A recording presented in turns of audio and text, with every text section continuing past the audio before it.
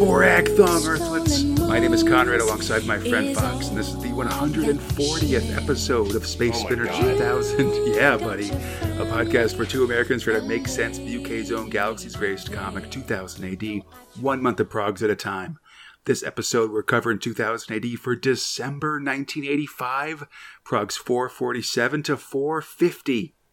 This time, it's Christmas in Mega City 1. Johnny Alpha and Wolf party in the past. Rogue Trooper faces a new threat. And we, at long last, enter the Tomb of Terror. Oh my god, get your dice, pen, and also paper ready as we dive into this super kind of not easy to do. Physical comic book, I guess. I also don't have dice in my house, as I discovered. Oh my gosh! I'm really upset because I got so many dice in this house. It's ridiculous.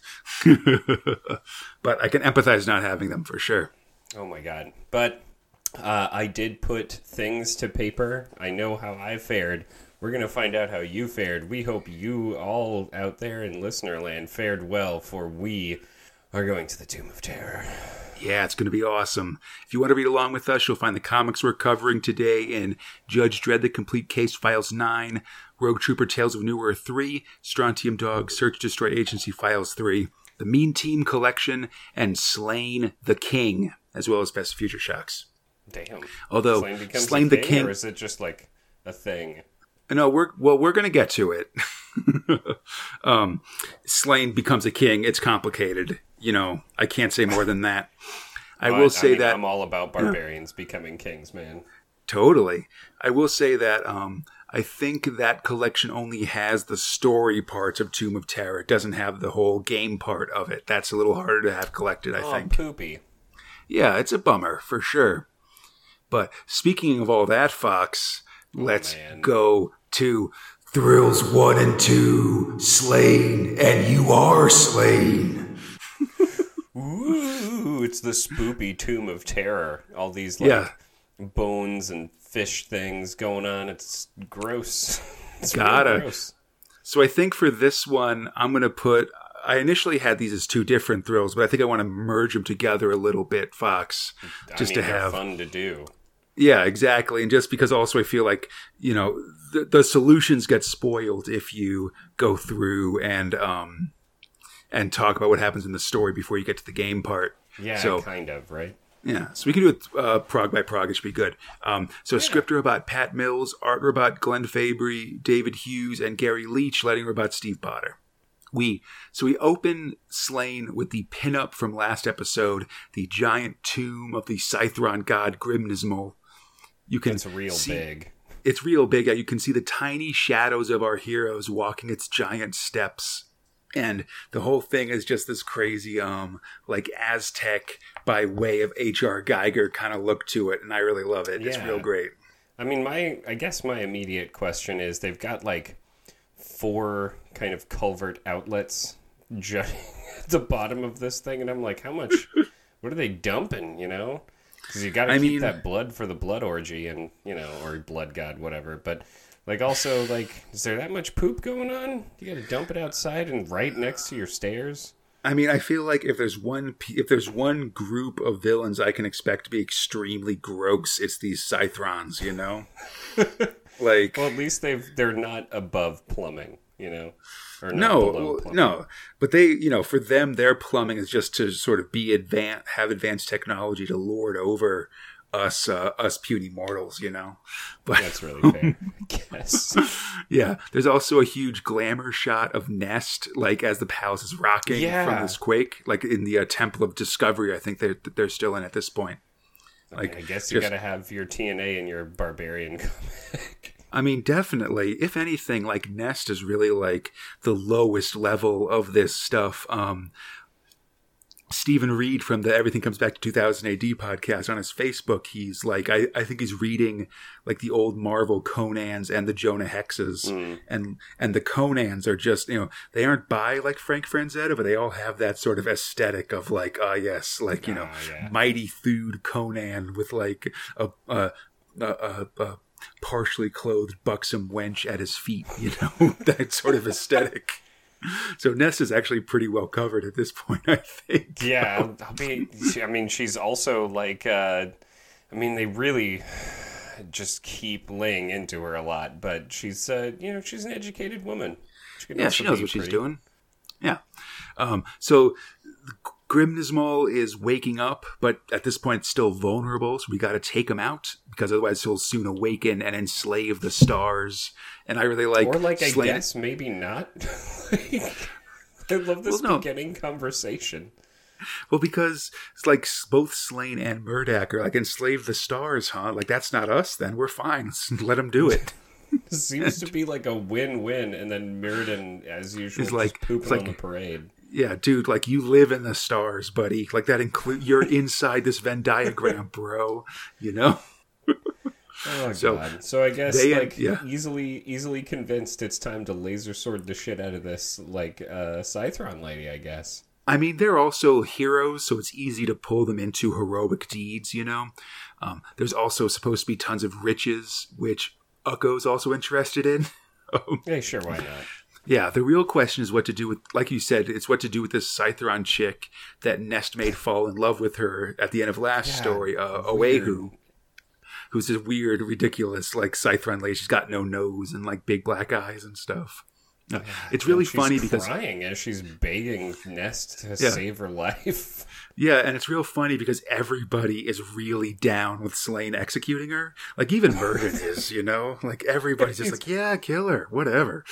Mirrodin gets real weird these next couple of comics, where he's just like, dispose of this wretched girl, and then later also makes remarks. He's like, well, I'm only half human, so... Yeah. Well, you know, he's probably feeling his Scythron nature so close to the Scythron gods, right? I guess so. But before Slain can execute her, she says that she can help them through the maze of the tomb. She leads them to a trio of doors, and suddenly they're attacked by Diluvian Scythron troops. And there's this real awesome group picture as they all like get their swords out and prepare to fight, and it's real neat. Oh man, wet your blades, bros. Yeah, and that takes us to the part 1 of You Are Slain. Oh, man. I love this little section here. I think it's really cool and a really inventive way to do things with the comic and stuff.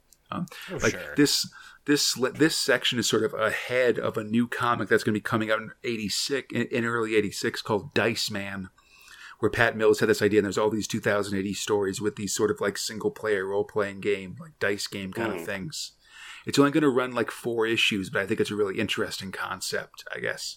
So the only question I had, because I'm guessing this is true, so I rolled my rating, right, which is what you're supposed to do. And then you're supposed to add it to all of the other guys' ratings? Yeah, basically...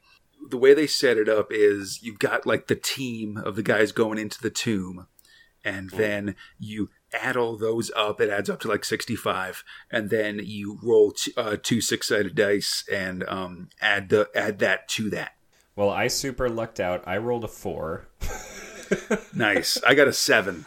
So yeah, I'm coming in with a 72 warp points or whatever. I got a hot 69. You know, just right nice. That in. Yeah. So first off, we got to fight these Diluvials, and basically the way you do it is, so I'm going to you roll 2 6-sided dice. I'm going to call them 2d6 because I'm a nerd, but 2 6-sided dice, and we're going to add 1 because we got a laser sword apparently, and that's just to give us an edge on these bad guys basically. So you roll 2d6 plus 1 for our side and 2d6 for the bad guys, and then you subtract the difference from whoever side rolled lowest's warp rating, basically. So, and then if you get to 0, you die, but if you beat your opponent, you get their initial warp rating back to your life total. So it's possible if you roll real good to gain life in the course of fighting instead of just losing it, basically. Weird. I forgot to add some of my when I totally beat the shit out of a gargoyle later. All right, I gotta do that. Yeah, you got to be careful. But so I fought these Diluvials. I rolled real bad initially, so really? I ended up losing 9 warp rating during the course of the fight. So I only got 1 from the fight, so I'm at 73 at the end. So yeah. let's see, I did I think it was a 2-round combat situation. 3 rounds. So it was best 2 or 3. So he hit me once, and I took 2 damage. So that was pretty dope. And slayed the shit out of him. Got my 77 my warp strength up to 77 because I totally got nice 10 rating. For Yeah, that shit. power goes up. Yeah.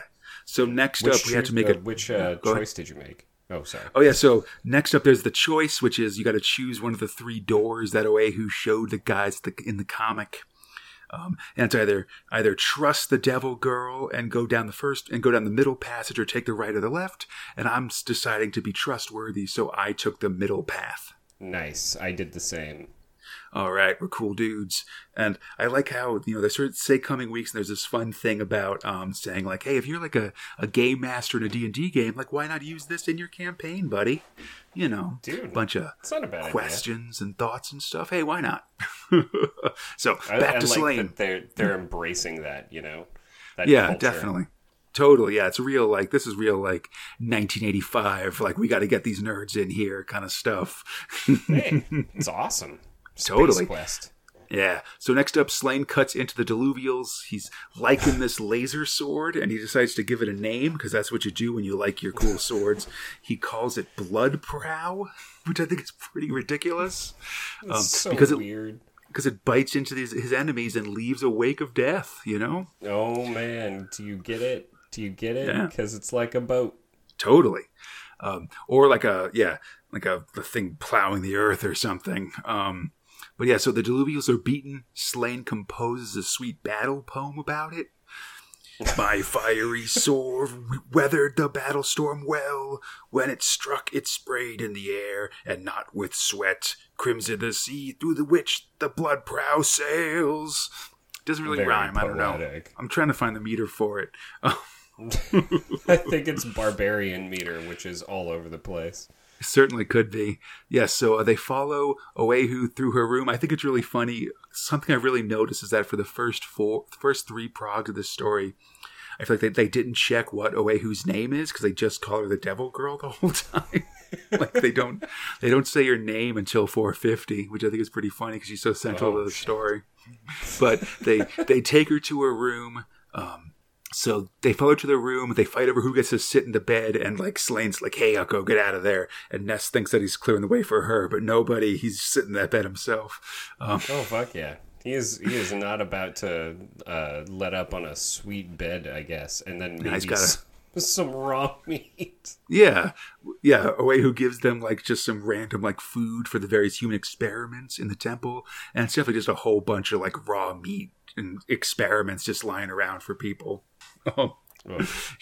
She's and we learned that they eat that Scythrons eat prana processed from human beings or whatever. But now nourished, the team moves through the streets of Gulag and finally arrives at the Temple of Grimnazol, and it's pretty big. It's pretty cool. Dude, it's awesome. I like how they do this close up of toes. It's a really tall people feet. The gigantic. When you go to the larger shot, he doesn't have toes. Maybe they're just moving through different statues or something like that. But I like that too. That's this big, one of the giant statues that just is that Gulag is full of. This one has some one of the toes has been broken or something. So it's got real jacked up feet. All right, so in the game, Fox, we both trusted the Devil Girl, so we got to skip the various fights. If you didn't, you would have had to fight a Dog Man or a Type 4 Battle Orgot. Not great. Yeah, in the Scythron's room, we rest and we get back 6 warp points, so I'm at 79 at this point. Nice. And you can choose 2 things to eat, and I chose the chef's special, which was a pudding covered in oozing green slime washed down with an Orgot ale. What did you choose? So I chose the sick soup, the yellow with diced carrots in, followed by a side of shoggy beef, medium rare. Nice. So we'll see what happens at the end of that. And then next up, we got to choose how we were going to enter the temple. I decided to go through the temple doors because I have no fear within me. Dude, right? That's exactly what I did. I'm like, just kick this shit open and let's do a fucking cool shit time fight. Yeah. Totally. One new thing now is that we're also getting time into this. So I guess there's 6 hours until Grim Nismal awakens, and wrong choices cost you extra time. So I'm going into... Yeah. I did some shorthand for this if you know, because we're going to be doing this for a little bit, I guess. Mm-hmm. So there's 48 blocks on the thing. So every time I have to pass time, I will just etch in a block. So it's like I've got 1 block so far of time. Yeah. So exactly. So I'm finishing this one, with 79 warp and 6 hours left. Oh yeah. Oh, nice. So let's see. I am at. Oh god. Well, we haven't lost any time at this point, right? So it's the third one that we start losing time. Wasn't it because we rested? No, it's at the. Minutes? Oh, that's the next one. We start losing time next time. Yeah. I'm at 87. Good Lord. And full time at this point. You're kicking my ass here. Slain and crew take the side entrance and find a slime-covered corridor full of cobwebs and silence, except for the constant groaning of Uko's stomach because he felt bad after eating that rat pie. Man, don't eat rat pie. That's just number one no. I mean, definitely. It's not I made a better choice, I guess. The team sneaks past an Orgot guard room, but they're too busy banging their heads against each other to notice our heroes. But so I guess that's just a thing. Yeah, they got like a dartboard for it, like how you're supposed to hit your head on the board to like get points or something. It's pretty good. Yeah. As they sneak past, though, they're spotted by a human captive who's about to be eaten by the Orgot, and Mirrodin orders her to be left behind and like closes the door on them and stuff. It's real crazy. But he's really just great, isn't he? Doing all the good things in the universe, Mr. Good Guy. He's like, that's inhuman. He's like, hey, I'm only half human, man. So whatever with that. I just like, isn't he the one who's supposed to do all the good magic? Yeah, but I think, he does the good magic stuff, but I think he's also like at this point, he's also dealing with Grim Nismal, like coming back to life and stuff. So I think that might be like, he's got to keep his eyes on the prize and make some hard choices and stuff like that, That's fine, I guess. This poor woman. Yeah. These guys, but So hey, we're gonna shut this door, but I guess these guys really like getting balked. Yeah, so one of the Orgots, so the Orgots try to break through, and one of them agrees to be a battering ram, which is pretty awesome. The head goes flying through the windows, and like Slain just decides to do a takeoff of The Shining here. As he gets all crazy against the Orgot whose head has gone through the wall and stuff like that. Like, to me, Slain looks super like Jack Nicholson in The Shining. Oh, yeah, big time. Totally. He, punches the head. Super evil. Totally. He punches the head a couple times, and, it's, it seems to like it, because it just likes head trauma. And then Slane's like, hey, I know what I'm going to do. And the Orgot looks real worried, and it just cuts that guy's head off.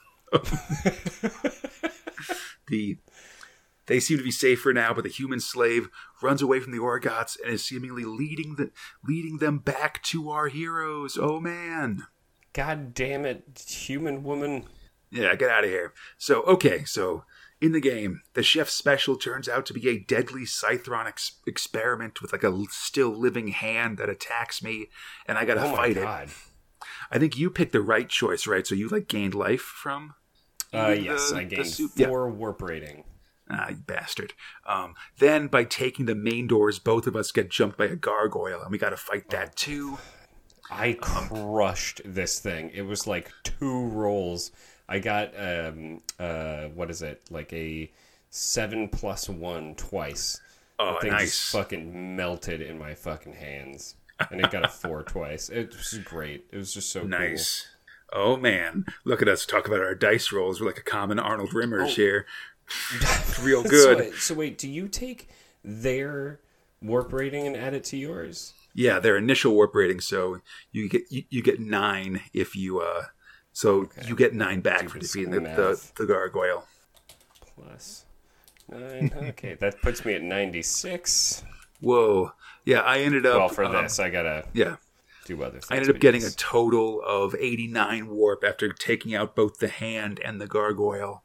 And now I'm at 89 warp rating, and all of this previous adventuring takes 10 minutes, so I'm at 550. And it looks like now Myrddin will start doing magic to help us beat some stuff. But in that same sort of classic Slain cosmic balance, if Myrddin does magic, it also costs us time now. It causes Grimnazol to wake up more. Or wake up more quickly, basically. Yeah, I'm kind of skeptical about using this magic MacGuffin until I absolutely have to. Yeah, I'm feeling pretty good about my rolls at this point, but maybe that'll change as we go through. I mean, nothing's going to touch my 96 at this point. Oh, damn. So we end this one with a choice about this escaping slave lady, and I am going to pull her to safety and blast the ceiling with my laser sword, because I'm a badass. I did the same exact thing. I felt like the rest of... Some of these choices just feel really horrible. Yeah, one's just to sort of leave her behind and mutter, it's not my problem. And then the other one is to have Myrddin cast a spell. So Myrddin casts a spell and you succeed automatically, but it costs you like 30 minutes on your time, basically. I didn't feel comfortable doing that. Yeah, I want to save this time for later in the story, man. So in the actual story, Sling does what we did and grabs the slave girl and brings down the roof with his laser sword. Awesome. All right. Yeah. Just shoots a beam out of a sword. Why? This is awesome. I want to do this. Yeah, we've seen him blast guys with swords before. Like that's how he took down... what's his name, Elfric and stuff. They had a beam battle with Slane's sword and stuff. It's better than that laser pistol that wasn't a laser pistol. Totally. Yeah, no, swords are cooler than guns. Like everybody knows it. It's just that guns are better in pretty much every other category, Unless your sword is actually also a laser. Yeah, well, I mean, if you can turn your sword into a gun, then that's a whole different situation, Then you've got the best of both worlds. Yeah. The slave girl is worried about Oehu, of course, because she doesn't like Scytherons, but they managed to calm her down. The team goes deeper into the tomb and decide to start calling this lady that they saved Gia, because she says that a lot. The team passes into a giant hallway full of statues, like, again, giant statues, with big piles of riches on their bases. Oh, it's awesome. Pretty dope. Yeah, it's a very kind of Mines of Moria kind of full page, like, big columns, big statues kind of thing. Oehu begs her gods for forgiveness as they enter in, and Ukko seems to join in as he fills his cheeks full of gems and gold, like some kind of Midas hamster. It's awesome. Suddenly, something comes from behind them, and they hide. It's the Sloughs, those shadow monsters, now in like robes with sensors and stuff, chanting about the return of Grimnazol. The team follows them, but as they do, one of the red shirts on the team triggers a trap. He takes an arrow to the chest and dies, cursing Oehu's name. Whoa. Oh my god. Yeah, it's a bummer and a double bummer because now we know this whole place is covered in traps. Oh snap, how are we gonna know which thing isn't a trap? It's real bad. Anyhow, next time on Slain, the dreams of Grimnizmol. Oh, yeah. Yeah, pretty excited. Okay, so then the final part of the game here. We both chose wisely and took down those Orgots, feeling pretty good about it. The other choice would have lost us a lot of time from using the magic or being forced to fight some kind of giant bird monster, which I don't know. But anyhow, all that adventuring takes us down to 10 minutes, so we're at 540. And this week, they're adding in another new element, which is treasure points. Ukko's already stolen 10 points of worth of treasure. And so now we gotta, if we want to, I guess we can start gathering up treasure, which might have something to do with the end also. And so this week ends, the choice is that we get a map of this temple area. And you've got to sort of chart your course sort of brick to brick. Presumably there'll be traps and stuff, and if you go along the walls, you can also pick up treasure from the statues. So whatever. And then there's also go ahead. Oh, go ahead. Oh, sorry. I was going to say there's also 4 different ways to leave this room. Like there's like sort of going into different parts of the temple or heading into the tomb interior. So my route is that I'm going for the tomb interior, but first I'm making my way to the north wall, and I'm going to be following that wall until I get to the right to the exit of the tomb, basically. So I haven't written mine out yet, but I think that that's a pretty good idea. When I went back and I was like kind of looking at what the temple looked like, there's specifically, especially on the south wall, a bunch of these weird hunched over frog mouth things. Yeah, the Diluvians. Yeah, I'm thinking that that's a thing, given that they shot a spike out their mouth. Ooh, yeah, that's a good call. So I think you're making the right context. choice. Yeah. Okay. So I think you're making the right choice. I do think that I'm gonna guess that the traps are kind of in the middle, so they can do with shooting at you. But I think the north wall's a good choice. I'm thinking the tomb interior. I want to hit as many treasure piles as I possibly can. Yeah, definitely. I'm trying to get this guap, buddy. Anyhow, awesome, man. I'm having a good time with this story. This is one of my favorite things in 2000 AD. And the last time I read through, I just sort of read it and didn't really play. So this was all like 5 years ago when I actually read it, so I don't remember the answers. So I'm just sort of trying to, I promise I'm not cheating, guys. I'm doing my best. And I'm loving it. So I think I've been rolling pretty good. Yeah, so I think it's going to be cool, and we'll keep doing this. And, if you guys want to find the copies and play along, I feel like you should. And we can all, go on Twitter and talk about how we're doing in the game, and that's going to be awesome. Fantastic. That's right. And hey, Fox, speaking of it being time to play the game, it's... Oh, my God. Thrill 3 Mean Team. Man...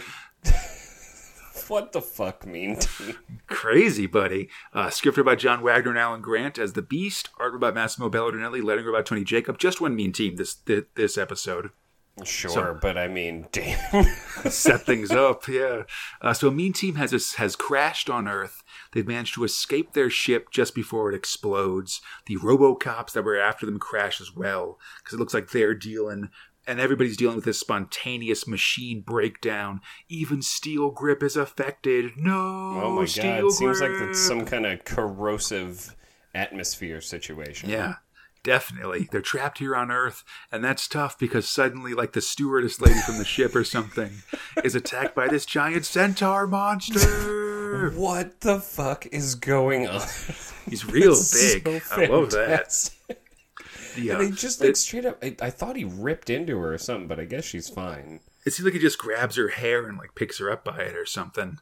Yeah. The whole team goes to shoot the beast. One of the red shirts dies when their gun explodes, and they finish the beast off with a hammer throw, Thor style, real good. It's awesome. This guy looks like Zangief with giant earrings and just like fucking tenderizes his face.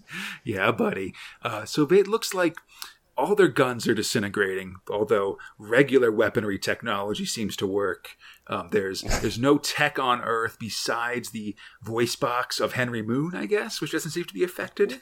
Yeah, I mean, well, you want your Jaguar to keep talking story stuff, man. Don't think about it definitely. Too much. Looper physics. 100% I agree. Like, it'd be real rough if he just turned back into like a real smart panther that couldn't communicate. Like, that'd be a bummer. So... whatever. We just have a fucking issue of Animorphs on our hands, Totally. But so they've got their melee combat weapons. They're on Earth. There's at least one big monster on here. Maybe more. It set us up with a fucking centaur. I'm hoping that... And there's definitely been talk about Earth having been taken over by satanic forces, and it's happened only recently. So there's all kinds of stuff going on. Who knows? Anyhow, the end of Mean Team. What? Really? Yeah. No, it says Mean Team will return in spring, but that's not true. It will actually be back in June of 1987. Oh my God. So, but and I think the that's setup part is of, so awesome. Yeah, I think that's part of why it's so poorly remembered, is just this huge gap in between times of it running. And, honestly, by June of 87, 2000 AD is pretty different from even where it is now, What? So this thing coming back is kind of rough. I mean, just in terms of like the tone of the comic, I guess. Like, Sure. all right. just for outside readers, by 1987, like we'll have like Zenith will be in the middle of the bitch storyline and Strontium Dog. It's gonna be all kinds of stuff. Wait, like, did you say bitch? You'll see. I can't tell you too much here, man. What is going on in our comic book? It involves Ronald Reagan. That's all I can say. But oh, good. Great. But I'm so fucking excited for trickle down commonomics. You should be. I'm not even lying here. It's real awesome. Okay. It's real good. Like, so that's it for Mean Team for now. For a while, I'd say. And it's funny because I've definitely read like, I like there's this one site that has a bunch of like reviews of different 2000 AD thrills and stuff, and it sort of lists. It sort of says Mean Team is a real bad one, and I think I don't know if I agree with that. If just based on this first chapter, which seems real, like fun and like, Belladinelli action and guys looking weird and stuff like that. Maybe it's just people not liking sports comics or something, but they sort of dispense with the sports parts pretty early too. A man's brain was put into a Jaguar. What could you possibly want more than that? Like, against his will. Also, by the way, he's a psychic, so now he's a psychic Jaguar. I mean, hey, listen, no disagreement from me. That's awesome. I know. It's like the coolest fucking thing. Yeah. Oh, I love it. Man, they put that guy's brain in a panther body, man. Like, whatever. Don't tell me it's bad. Yeah. No, but I'm interested to see what we'll think of it when it comes back in 87. I'll have forgotten it. It seems so long from now, Oh, yeah, okay. I'll have forgotten it, and then you'll say it's the one with the guy who's inside that giant cat, and I'll be like, oh shit, Tiger Commander? And you'll be like, no, the other one. Yeah, close, because it's also Belladinelli, right? But yeah, I know, man. He's got a thing for giant, awesome cats. I mean, who doesn't, That's fair. Yeah, but speaking of things that might be less awesome, let's go to non-thrills, covers, and nerve center. Jesus, we're already there. I mean, it's just because it's the first three, I mean, honestly, Dread's real gigantic this month. Also, sorry I'm talking quiet for everybody. I'm just, I don't want to, I'm in a new spot recording, and I don't want to bother people around me too much if I can help it. Anyhow. Let's get started with Prog 447. Adventure Gaming gets thrill-powered as We Are Slain. Oh, yeah, boy. Yeah, Glenn Fabry draws Slain, Nest, and some dead Diluvians and treasure on the front cover. It's pretty awesome. There's just a quarter-size nerve center this week as we get some final ads for this year's annuals. And then this prog ends with another History of Justice this time. Dread is the law in the Punk Rules storyline. Yeah, I forgot all about this. Dude with the fucking teeth. Yeah, that was the one where it was right after like Judge Cal, right? So it was after this sort of long series of these mega epic storylines. That was just Dread rolling through, kicking people's asses, and he these punks had taken over part of Mega City 1, and he rolled in with like a garbage truck and just like took them all down and like strapped him, chained them all up in the back of, or not a garbage truck, but like a dumpster truck or something. I just put them all in there and then just kicked them all out of the city. It was pretty awesome. Oh, awesome! I cannot recall that whatsoever. I mean, it was only one prog, but it was just sort of a fun one. It was just sort of Dread being back on the street after all these big high-level stories. Ass after all that shit, Yeah, of the Cursed Earth and then Judge Cal, So Prog 448, Slay! Slane's ready for his close-up in this iconic Glenn Fabry cover. It's, just the big full face of Slane. He's got one black eye. He's real angry. Yeah, real gross-looking, wrinkly man. Yeah, this is the cover of, like, the Time Killer Slane collection. It shows up a lot. I really like how, because it's so close up, you see, like, his hair coming through parts of the 2080 logo and stuff. It's real good. In the Nerve Center, Tharg gets latecomers up to speed on the Tomb of Terror and hypes us up for more dice rolling. And then this prog ends with an excellent History of Justice. Judge Fish! It took me a moment, and then it was like, oh yeah, Judge Fish was Cal's super judge buddy. Yeah, Cal's a second in command, just sort of a reference to like Caligula making his horse a consul of Rome one time, I remember when that story came out, it was during like during like Trump's inauguration. Got a lot of God. lot of people saying who Judge Fish was in terms of the administration and stuff like that. That's all I'll say. Prague 449. We got 6 hours to save the Earth.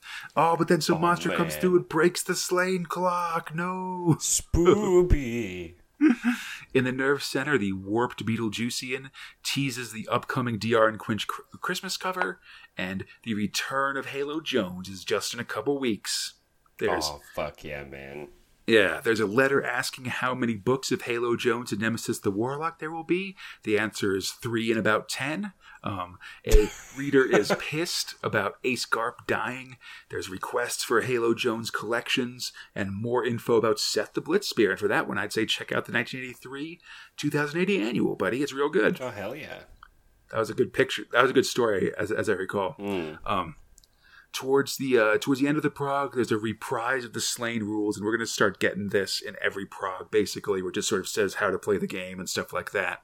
I think this is something that sort of kept them from doing this in the future, I think.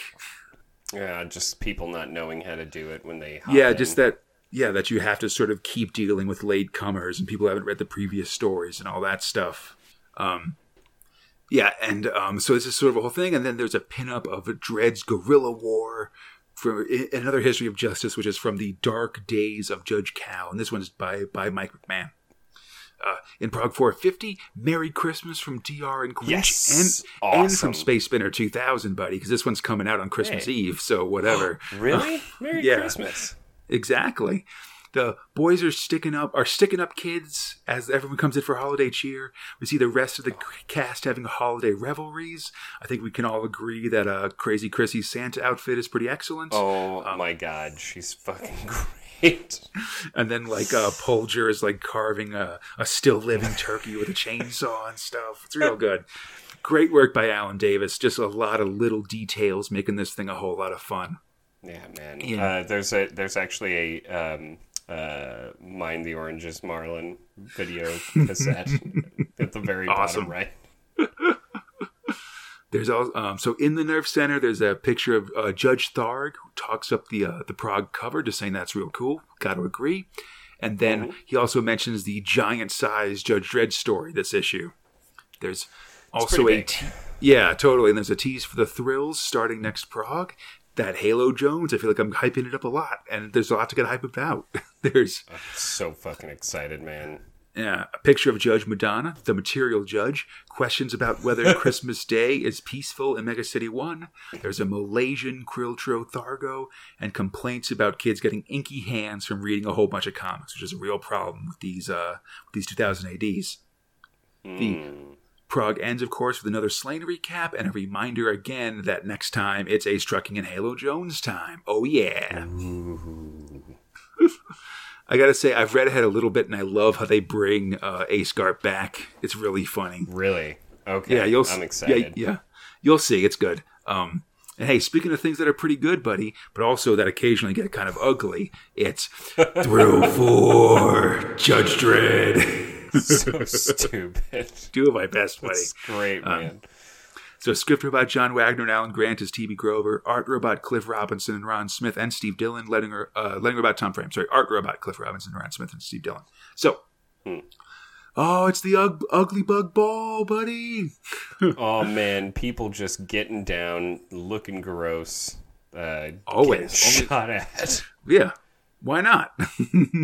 I guess it is Mega City 1. There's just liable to be a fucking gunfight. Looks like a pretty good party, though. There's so many people. Totally, yeah. It's Cliff Robinson horning in on Ron Smith's deal here, drawing on these uggos. A whole bunch of the city's uglies are heading for this massive ball, while the judges are searching for an escaped con, Howie Ransom, who's on the loose. Dredd just manages to avoid this massive explosion that Ransom sets after doing a decoy kind of thing. Like, hey, mister, I saw something weird. Like, who told you to tell me that? It's a bomb! They gave a child a bomb. Totally. It's awesome. Ransom escapes on a motorcycle and Dredd's in pursuit as we cut back to the ball where we meet Glendon Grott, the new face of Ugly. He's actually naturally super ugly and everybody loves him for it. He does not look great. He needs to see somebody about whatever got like this is. some eye bugging going on or something. Oh, I call it Picasso face. Yeah. Oh, that's reasonable. Yeah. Ransom crashes his bike into the crowd and then heads into the ball, where he's quickly terrified by the ugly faces, and they go straight like a Twilight Zone or like freaks on him. Like, oh, you're the ugly one, bro. Yeah, get the fuck out of here. It's our party. Yeah, Dredd comes after him. He drops a chandelier on Ransom's head. Oh, that was the best part. It's real good. Just banging it. Bang! Ah, chandelier! The perp takes a hostage, and Dredd doesn't seem to mind. He's like, she's so ugly, she'll be happy to die. Oh my god, it's really horrible to say. Yeah. And instead he swings on the ears of a big-eared, like ceiling-bound ugly guy and smashes into Ransom. And he knocks him into a table full of Auto Sump ugly products. Oh, it's a year's supply. Oh, God, I guess I'm just going to get real gross, and he does. Yeah, real fast. He's just holding on his face like, I'm melting. He's taken to jail. He's super duper gross looking, but I guess they'll schedule him for a face change so he doesn't have to be like that forever. And yeah, and there you go. All's well that ends well. And I like there's a little Judge Hershey cameo in here, which is pretty awesome. I was going to say, that's got to be her, right? Because no helmet and bobbed cut. Yeah, it's definitely, if not, then it's another judge that's just doing a Judge Hershey imitation or something. I don't know. But we're going to see a lot more of Hershey in the coming months, so I'm pretty excited to see it start here, for sure. Next up, Ron Smith is on art. It's a Monday, and the cadets of the Academy of Law are going on a field trip to the Block Wars. Oh my god. That's such a horrible fucking thing. Yeah, they're led by Judge Tudor Schwartz, who's a lady judge instructor, and she's got like these like braids, or not braids, like she's got like two things of hair in front with like giant skull bands on them. It's pretty awesome. Hair bands. Well, and then like part of her face is Kano'd from Mortal Kombat, and then she's got a robo arm. Well, yeah, and she's wearing like the helmet and stuff like that. God. So, but all the instructors of the Academy of Law have some kind of disabling injury or something. Yeah, that's why they end up being teaching, because they can't. Right, it's a whole Starship Troopers thing, right? Like all of the previous generation is just fucked. Yeah, they're all sent back to teach and be like, I got this arm, fighting for your service. Yeah. Anyhow, so they're heading to the Block Wars at the Friendship Scheme, which is where the four blocks, the Groucho, Chico, Harpo, and Karl Marx blocks meet. And now they're all fighting against each other. Bad idea. I really love, so, there's a big fight. Dredd's in command. I really love how everybody makes jokes about the Marx Brothers being comedians. Like, oh, laugh this off, buddy. But, like, one of the Marxes is Karl Marx. He's just one of the Marx Brothers now. I think that's pretty good. Like, okay, whatever. All right. Also, it's just puns about jokes while physical violence. Just, like, cracking him with a day stick. Yeah, I mean, if you don't find little bits of humor in your life, Fox, you're going to go crazy. I think everybody agrees with that. That's pretty fair. Dredd calls for riot foam as Schwartz quizzes the kids about the causes of Block War. And, we've heard all this stuff before. There's a bunch of different reasons. It's mostly because Mega City 1 is horrible. Normally in the early stages, they drop trank gas, but because of the open conflict here, it's too late.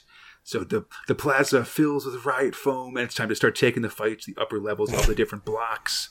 Dredd commandeers the pod the cadets are in, but he's too busy to take questions from the kids, which is pretty funny, too. Oh, God. I love how the teacher also just, while they're flying up, someone was trying to take a shot, so she just shoots someone, Well, the kids all have guns. She's like, hey, just fire at will, guys. If you see something, shoot something, They burst in to take down the hardest fighters, stun gas grenades flying everywhere. In 20 minutes, the conflict is under control, and Dredd puts all the blocks under solitary confinement because the judge is going to sweep through and root out troublemakers and stuff, whoever caused this block war and stuff. God, I mean, someone's getting 60 years minimum for fucking. That's right. The riot doors. Yeah. Yeah, it's awesome. And as the cadets fly home, one of them's like, "Hey, why don't we like do things to make things better for the citizens of Mega City 1 so the whole place isn't just a seething powder keg ready to go off in massive riots at any given time." And Schwartz is just like, "What are you, a liberal?" It's just like, be quiet, Conrad. Sit down. Exactly. And then a final thing of some judge being like, "Oh, I hate when these kids come in and like mess around while we're doing stuff." And Dredd's like, "Not me. Like, the children are our future, and we got to teach them to enforce the law and keep these citizens under control, buddy." I love, at least when those cadets hit the streets, they'll know exactly whose heads to break. That's about right. 50 different ways of doing it. Yeah, it's hard times. My out there. book education is wonderful. It's funny. I couldn't quite tell. I don't know if this is ever called back on. It'd be really funny if someday if there was a story about one of the cadets in this pod eventually growing up and being a judge in Mega City 1. You know, it's been 30 years, so they'd probably actually be a senior judge by this point, right? That's pretty fair. Yeah, next up, night falls on Mega City 1, and the lurker is about. He sneaks around looking for a score. In this case, he sees a dude getting beaten up in an alleyway, his handcuffed briefcase cut off and taken. Oh my god. And he just comes through and starts trying to, I guess, like, rifle through his crap. I mean, this feels very Mega City 1 here, where you've had one, like, just like how Dredd arrests the victims in Mega City 1, if you have one crime done to you, you actually have like 4 or 5 different crimes done to you, you know? There's a really great story in the Judge Dredd Annual this year about a guy that gets a cadet judge on his preview run, handcuffs a guy to a wall, and the guy that's handcuffed just gets destroyed by the citizens as they kind of worm by. They just see him handcuffed there. They like steal his shoes, they steal his dentures, they take all of his clothes, and eventually he gets taken away by organ leggers for the rest of his parts. You know, it's ridiculous. Oh my god! But this sort of feels like that as this lurker comes in and steals this dude's wallet after he's been beaten to death and had his briefcase taken. With his dying breath, the man says to tell the judges that his case had 10 million. And then he dies. So I guess the most logical conclusion is to say 10 million credits. 10 million credits sure is a lot. And now the lurker is on the hunt. Oh my god. Also on the hunt, Judge Dredd finding the body of the dead courier as the lurkers sneak up on the hoods with the case. They're having trouble opening it when Dredd sort of catches up with them and takes them all down, gets them on the run. So great. Yeah, as they escape, the lurker comes in, opens up the case with his laser scalpel thing. As Dredd takes down the perps, the lurker opens up the case as Dredd gets the report that the courier was carrying radioactive isotopes giving off 10 million rads. Oh, what the fuck, man? Yeah. I mean, he just becomes the visible man at this point. Yeah, he opens it up, he gets so irradiated that you can see his skeleton and stuff, and he's dead. It's just, I feel like, actually, let me look at the time, but if I didn't know better, I'd think that Grant or Wagner had just seen Repo Man and decided to do a Judge Dredd story about it. Oh yeah, it's 1984. They definitely could have, because this is the same thing as Repo Man, with like the neutron bomb in the trunk of the car, and you open it up and you just sort of, you see a glowing light, and then you're just sort of shoes, same kind of deal. Wow. But as the judges close the case while wearing lead suits, it's hard up there for a scavenger in Mega City 1. Dumb creep. Totally. Our final Dredd story. Steve Dillon takes over on art, and this is one of the longer 2000 AD stories. Just in general, it's 14 pages long. It's hard to say. It's like it sort of pales in comparison to later years when there'll be like full Prague stories or something. Like there's been a Slain one of those, and I think a few Dredd ones as well. Oh, wow. But 14 at this point is still very long in terms of like just sort of putting something together for 2000 AD. I don't think I've normally seen anything this size before. Nah. Right? No, this is a special. This feels like a special thing for Christmas or whatever, because it's Christmas morning, 2107 in Mega City 1. All right. Yeah, there's food convoys coming out to mutants, Santas and hover sleighs from various department stores out flying around delivering gifts. Even Conrad Khan is rehearsing for the play The Nativity and a Half. It's weird. Yeah, let's talk about it when we get to the actual play for it. In the Chuck Dickens blocks, of course, Charles Dickens needs no introduction. The citizen Ed Flymo isn't in the Christmas spirit. He's grabbing his gun and 5 kilos of explosives. He'll give 'em Christmas. This will definitely be important later as we learn his motives. Definitely. In the Joshua Jebbs block, and that appears to be a surveyor general of convict prisons in England in the 19th century. I don't know. Okay. Yeah, but a couple is apparently fostering a convict for Christmas. Buddy, it's Mean Machine Angel. And he's being pretty nice. He doesn't want to balk. He just wants to chill out, probably eat some Christmas food. He's been completely lobotomized, like the whole front part of his brain destroyed. He's incapable of aggression, not even if he's turned up to 4. And the prison guard shows this by turning Mean up to 4 and then whacking him upside the head with like a newspaper. It's like not good. Like, no, leave me alone. I'm okay. I just want to be left over here to have a nice life for the rest of my life. Exactly. Meanwhile, the Nativity and a Half play is going on. Oh, my God. And it's like the Nativity story, but everybody's got like, hey, like a crazy New York accent, sir. I'm going to eat a spaghetti. Hey, I'm eating my spaghetti, Maria. Get out of here. Hey, I like it the gold, but I don't like it the smelly stuff like the myrrh. And, you know, Jesus. I don't know what's going on with this, why that makes it Nativity and a Half. I'm very happy for someone to tell me what's going on with it. It's weird. I would love some insight, because it just seemed like, hey, Italians, right? It really seems like that's what it is, I guess. Anyhow, what's going on here? And yeah, so I say what's going on here, and Ed Flymo agrees because he stands up and starts shooting up the place. Conrad Khan gets shot. No, that's the guy with my name. Flymo Conrads. Yeah, I mean, not as many as I don't know. Like, I only really know one Conrad, and that's me. But there's been a couple, and I appreciate it. I feel like they're shouting me out from the past. So Flymo demands a judge, and Dredd is on the Western Wall watching the mutants and other folks, including known criminals, arrive at the food convoy. When he gets the call about the hostage situation, he's on his way. As he heads out, the news coverage on TV that mentions him arriving causes a tingle in what's left of Mean Machine's brain. Not good, but he seems to be okay. Yeah. With a bomb strapped to his chest, they can't just shoot Flymo, so Dredd goes to negotiate. Meanwhile, Mean gets a Christmas gift, and it's a judge in a box, which is just like a jack-in-the-box. But it's a judge that comes out and whaps you upside the head and says one of 9 law-related phrases. It just really seems horrible.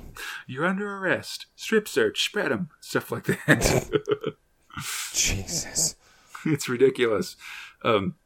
But because of that, it freaks Mean out, and his hatred of Dredd deep in his brain is enough to rekindle his meanness, and he goes on a budding spree. Dude, he boxed this chick across the table. He boxes the lady who's fostering and her husband. It's real rough. Oh, God. And then he just runs out. He boxes everybody outside of an apartment. He boxes Santa. He runs out on the street, barking everybody, demanding to know where Dredd is.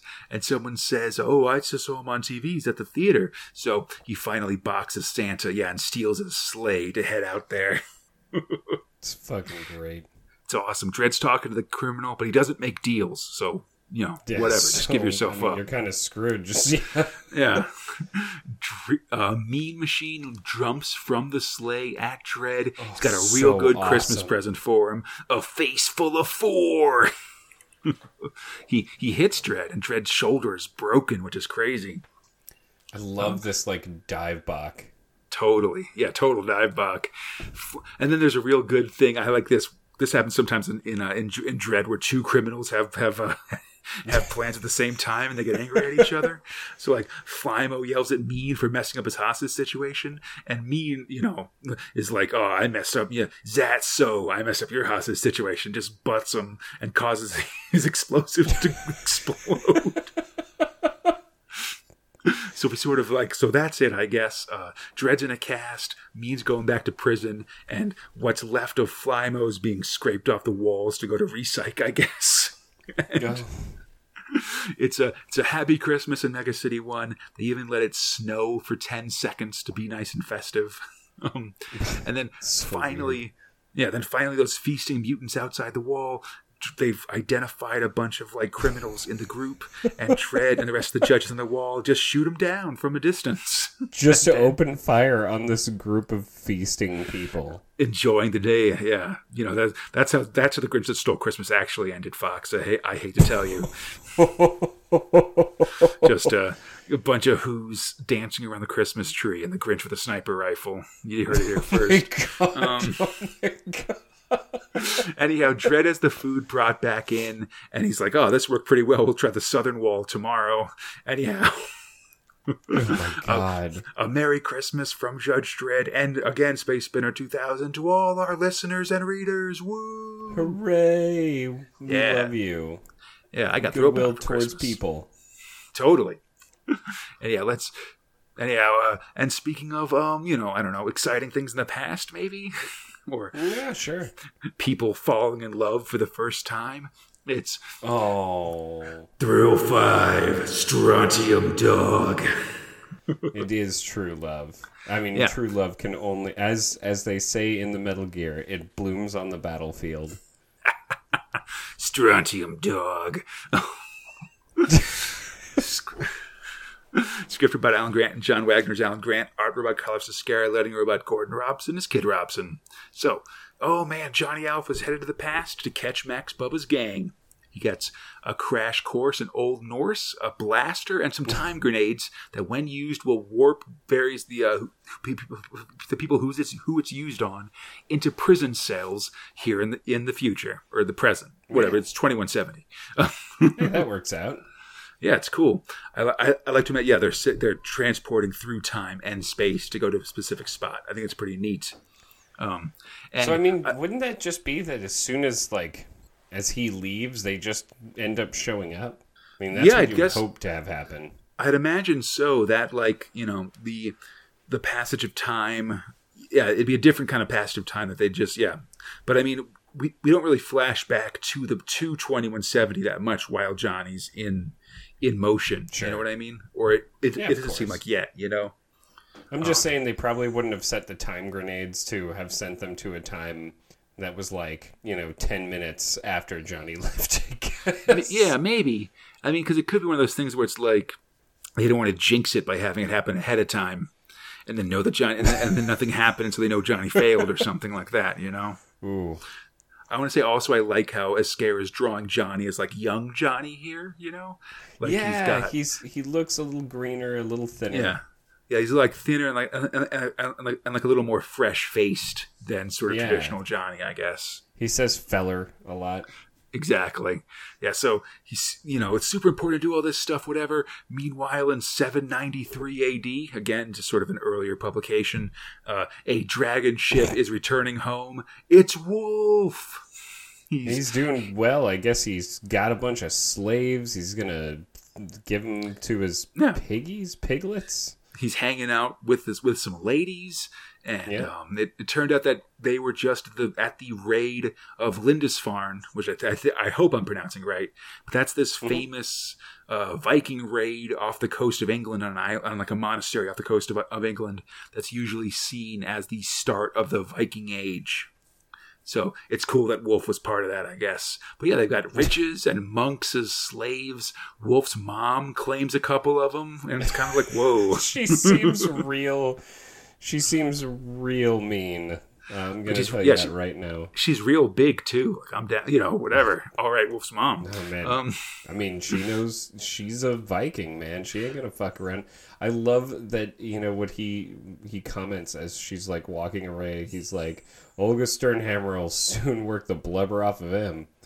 Oh, yeah. Yeah, I like how they're all Vikings, actually, because it's time for, like, sacrifices and feasting and stuff, and it's pretty brutal, just the way they kill these monks and, like, Javelin use their... throwing. Yeah, and, like, use their blood for, like, for rituals and stuff like that. Yeah, they seem like the good guys. I mean, it's what they do, I guess. But I do like that they're sort of having this actually be Wolf and what he does. Like, he's a full-throated Viking and stuff. And not, like, try to make him seem like more of a good guy by him, like, objecting to human sacrifice or whatever else, you know? I mean, it's the life he knew, baby. It's true. But so, yeah, Wolf briefly stops partying to check on the ship because the tide has changed. And when he does, he arrives just in time to see Johnny Alpha arrive. And that means it's time to fight. Oh, man. And it's awesome. Yeah. Die, weirdling. And Johnny Alpha and Wolf have your standard sort of superhero pre-team up misunderstanding fight. I guess. Like that's a term that we use on Stranger by the Dozen for any team up where, 90% of superhero team ups start with the two heroes fighting, then realizing that it was a misunderstanding and teaming up to actually fight the actual bad guy, basically. Well, you gotta quickly establish that they're both capable of dealing with each other. Although the way that this sort of ends is he's about to drown a guy and then Johnny Alpha says, well, I actually could have beaten you the whole time. Yeah. I mean, it's also just sort of to settle, like, conversations about whether Spider-Man could actually handle Wolverine if it came down to it and stuff. So Johnny and Wolf just basically have a huge, like, fist versus hammer blowdown. Goes into the water as the other Vikings arrive. Johnny has to think fast, and like you said, he just sort of, like, blows up some rocks and is like, hey, I could have killed you at any time, but I'm just punching you, so clearly that means that I'm a good guy? And I mean, it seems, Norse logic. Yeah, it seems to work, I guess. Johnny asks if anybody's seen Max Bubba's gang, but they haven't. But there have been rumors of strange things happening in the north, and that Ragnarok is coming. Yeah, I mean, it seems pretty plausible given the rest of the comic from here. Seriously. Yeah, so Ragnarok, the sun and moon devoured by wolves, the world serpent rising from the depths, the stars heaving and sinking beneath the sea. It's coming too. Jesus. And Wolf isn't that bothered by it because, whatever, fighting these bubbas sounds like a good adventure, and that's what he's all about. Let's get drunk. Hey, man. Yeah, so they just party. Party Seems like continues. The right thing to do. Definitely. The next morning, Johnny's like, hey, let's go. And Wolf says, no, like, today is for the hangover. Tomorrow is for the adventure. I think that's really awesome. At least he's a responsible adventurer. You know what I mean? You don't go adventuring on a fucking hangover. I just love today is for their hangover. That's really awesome. The next morning, also here, Johnny uses his alpha vision to judge Wolf's character and finds him to be a good dude and someone that he can trust on this coming quest. Yeah.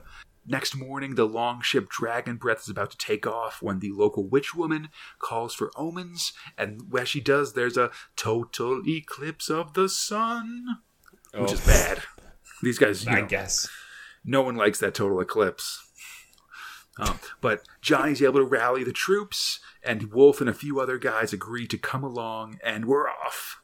Hey, sure, why not? It's awesome. Just a lot of what are you chicken-based peer pressure by these Vikings, which is real good, It really is. Like, avoid being an after-school special with Vikings, Fox, because they will take you down. Oh my god, they'll just make me feel real bad about myself. That's true. Johnny Wolf and the rest of the Viking boys are sailing off on the Dragon Breath. They're checking out whales and the northern lights as they go. They stop. I want to start an all Viking boy band called Viking Boys. Totally. Listen. I mean, why not? I'm sure there's some sort of a Swedish or Norwegian boy band that surely fits that thing. Or at least maybe like a Eurovision entry or something like that, Dude, I'm going on a talent scouting mission now. Finally. Yes, they stop at a nearby town to get some info, but before they arrive, the village is under attack by crazy troll dudes. Like actually goblins or trolls or whatever. It's ridiculous. Stabbing ladies in the back of their head. It's like, great. No good. They arrive to find the whole town dead, and the Vikings, including Hakan the Berserker, whose wife came from this village, they all swear revenge. And it's funny because there was some good-natured ribbing about Hakan's wife being from here. And he's like, oh, I should have brought her so I could give her back. But then they show up, and they're all dead. And he's like, not like this. Not like this. It was pretty impressive. It's like, I didn't like you guys a whole lot, but I mean, fuck. Not by goblins. Yeah, you don't deserve to be murdered by goblins, man. The boys follow the tracks, but soon find themselves under attack from the goblins. Johnny thinks this might be from the time distortions, but can't figure it out now because Wolf is under attack. Oh no!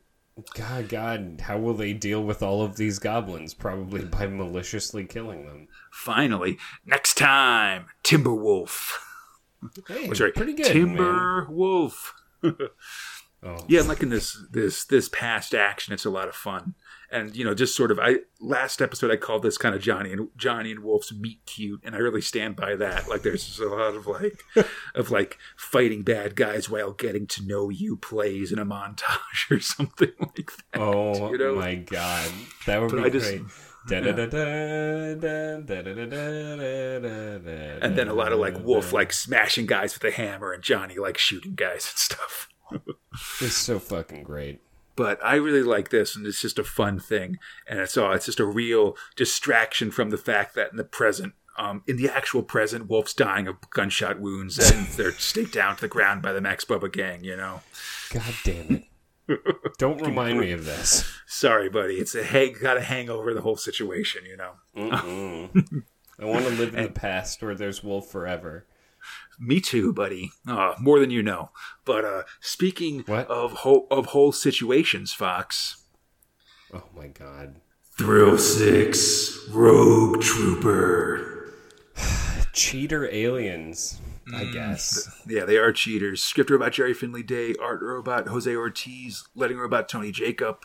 Yeah, so these teleporting attacker alien guys, they're going after the genies.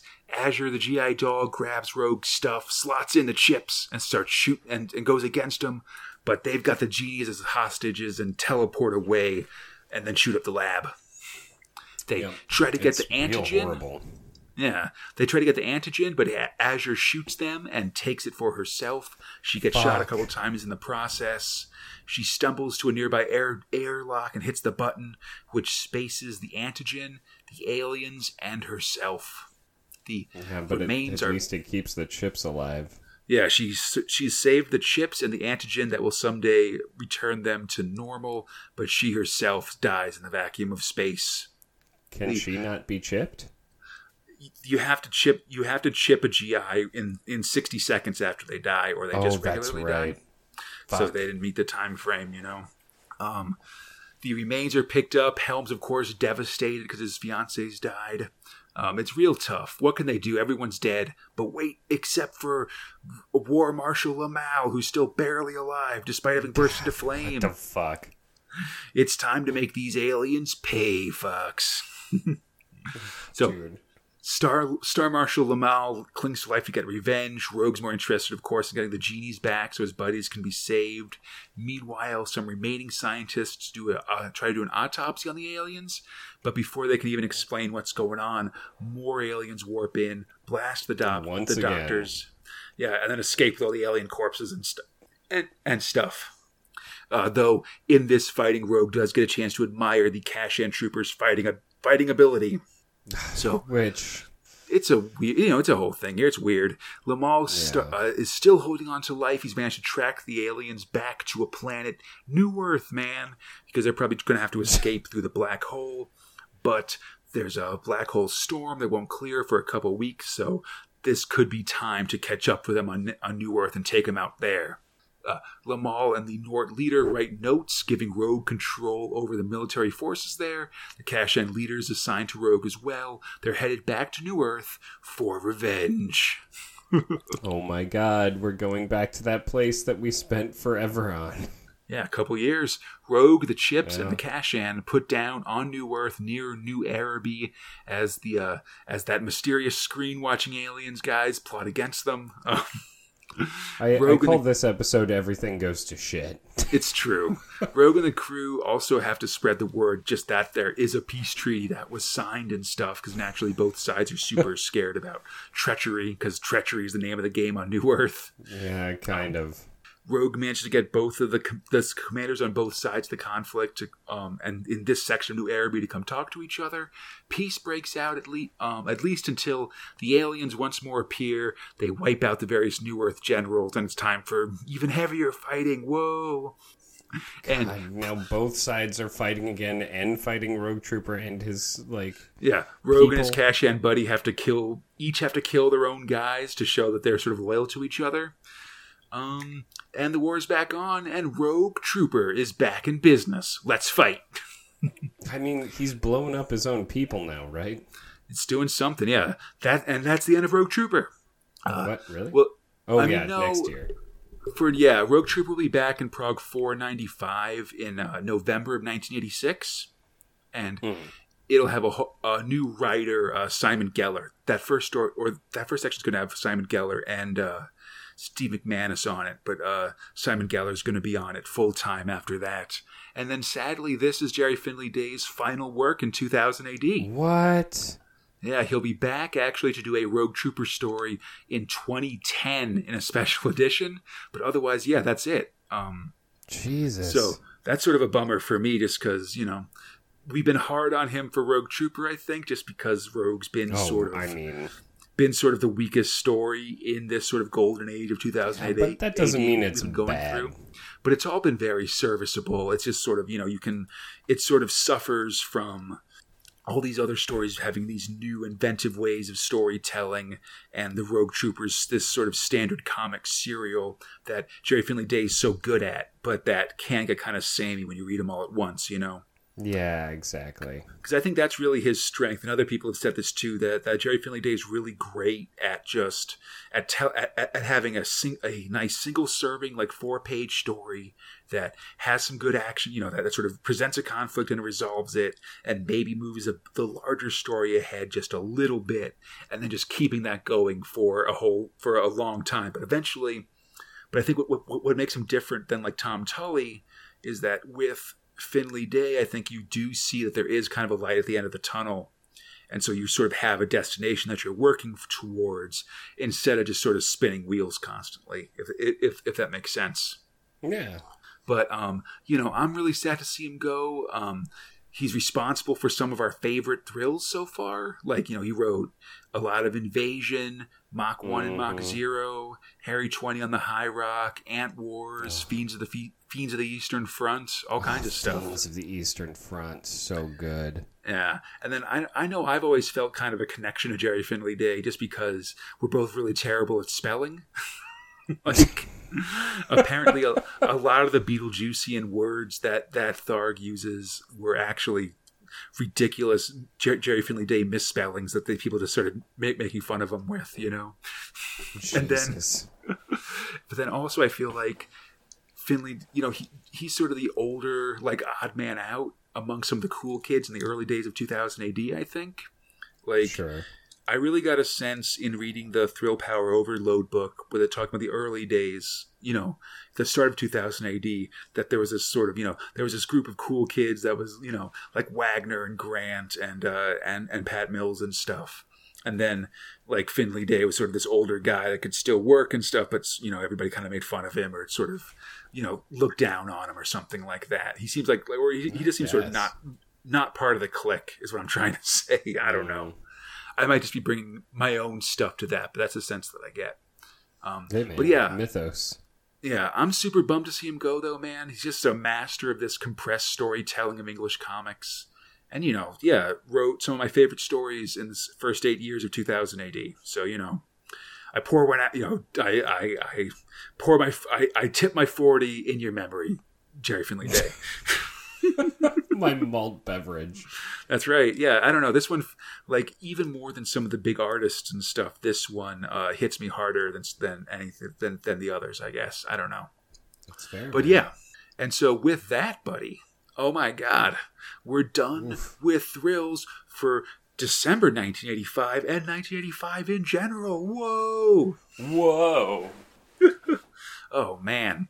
Yeah, we've done this whole year. It's crazy. So with that, though, that means that we've got one big question, which is what were your top and bottom thrills for this month? Oh, boy. I'll be honest, like, the top spot, it's super difficult because I fucking loved Strontium Dog a lot. But, you know, I'm probably... I have to really give it to Slain just for doing something really novel alongside its awesome, like, comicry, you know? Like, I did enjoy kind of, like, reading through and figuring out where I was. I, again, took out a piece of paper and wrote some shit down, which is... Nice. Like... There's a lot of things that don't get me to do that, you know, Yeah. that really want me to. And to have like a comic book from the year I was born get me to do that, I find that pretty impressive. And then, you know, just overall really fun. I like barbarians. I like laser swords. I like just weird blood crazy dudes. I like D&D. It's everything that I really like. Nice. Kind of wrapped up into one, and then it throws itself into like the whole H.P. Lovecraft camp, and I'm like, all right, for sure, I'm down. And then I got to do some pen and paper role playing, which I don't get to do a lot. As for my bottom, you know, I'll be honest, like I don't hate this Rogue Trooper setup. You know, given like I generally treat it as my whipping boy. But, like, Judge Dredd, I could have taken or left it this month. Like, I did really enjoy seeing, you know, Mean Machine again, and it was fucking hilarious and funny. But the rest of it was just kind of like, like, it was fine. Maybe the lurker guy, that was all right, but then, you know, it just sort of ends with him getting vaporized. I don't know. I figured it, like, you kind of know that the fucking briefcase isn't a million creds, so it's just kind of waiting for that future shock payoff. Right. It's not that thing. So I mean, that's where I'm at. So, hey Conrad, what's your top and bottom thrills? Oh man, I think so. Yeah, let me talk through it. Sure. Like, I feel like I don't want to say Strontium Dog just yet because we're still in the very, you know, this story is still warming up, you know, and we're still sort of in the early stages of it. Like, especially just sort of, you know, establishing characters and all that stuff. So I don't know if I want to say that one just yet. I think I'm gonna, and I don't want to say Rogue Trooper just because, again, I'm sort of like accepting it because it's the last one. And I do like this end, and it feels like this could be an interesting sort of new way to tell this story. Sure. It's not really how they're gonna do it eventually, but I think it's an interesting thing and just a fun end of Rogue Trooper for the purposes of especially Jerry Finley Day's writing. So so that's good. But I think for me the top has got to be Slain for this this time. I mean, I think like early on, some other website was doing like people asking for people's top thrills and stuff, and I said that this story, Tomb of Terror, is my top 2000 AD thrill, and I really like it. And I stand by that because I just really love you know, this sort of dungeon crawling through, and then I think the dice rolling and writing stuff down, like the pen and paper elements of it are really inventive and something that I really haven't seen before in these comics. And so because of that, I really got to say that it's my top. And plus I want to get, you know, the tops for these. So, but honestly, I like Strontium Dog too. So I want to say those two are my co-tops, which I got to get out of the way because I'm real worried about Halo Jones taking the rest of my tops for the first, you know, couple episodes of 1986 because I read some of it and I'm like, it's ridiculous. Anyhow, for my bottom, I think I'm going to say Dredd again, just as a process of elimination almost. There was some really good Dredd stuff in here. I like that ugly ball, like Cliff Robinson doing the ugly stuff is really interesting. Oh, sure. You know, it's different than Ron Smith's, but still, you know, real fun. And I liked the Mean Machine story. It was real fun. It was really great just to have this extended, like, Mean Machine story with a Christmas feeling. And then just Mean is always just so funny, you know, just sort of. Then he just smashes a dude who has a bunch of C4 on his chest and explodes. I love when anybody says something mean and he just says, "That's so," and he headbutts them. That's real good stuff. Yes. And then I thought I agree that the Lurker storyline was very Future Shocky. Yeah. But I thought it was also kind of fun and just another sort of I like when there's a story that's just sort of, here's a weird person that lives in Mega City 1. You know what I mean? Oh, sure. Yeah. So I thought that's that was what okay. it creates as a city, right? Is somebody like the Lurker. Yeah, if you will, sort of getting by. So I'm going to say Dread on the bottom, but again, it's more just sort of like, ends up being sort of a B in comparison to some A+ stuff. You know what I mean? So yeah. Yeah, exactly. Totally. And I hope everybody enjoyed the show. As always, you can find Space Spinner 2000 on iTunes, Stitcher, Spotify, or the Google Play Store, or on our podcast site at spacespinner2000.com. Feel free to contact us at spacespinner2000@gmail.com, on the 2080 forums, or our Facebook, Instagram, or Twitter pages. On Twitter, we're at SpaceSpinner2K. For everything else, just look up Space Spinner 2000 and we should be there. And now, Fox, dude, we finished 1985! Oh my God. Achievement unlocked. Seriously. Yeah, so everybody come back on Thursday as we reflect on the year in thrills with our usual year in review show, The Spinnies. And then we'll have previews for 1986, and we'll be talking about in 2019 as well. Whoa. But then, don't stop there. Come back on Monday as we start 1986 with a bang. As the Warlord comes to Mega City 1, we keep rolling along with Slain. The Strontium Dogs sail away. And we've got two big returns, Ace Truckin', and of course, by God, Halo Jones. Book 3 starts next episode. Ooh. Yeah, it's good. Until then, I'm Conrad, he's Fox, and we are Space Spinner 2000. Splendid for 3.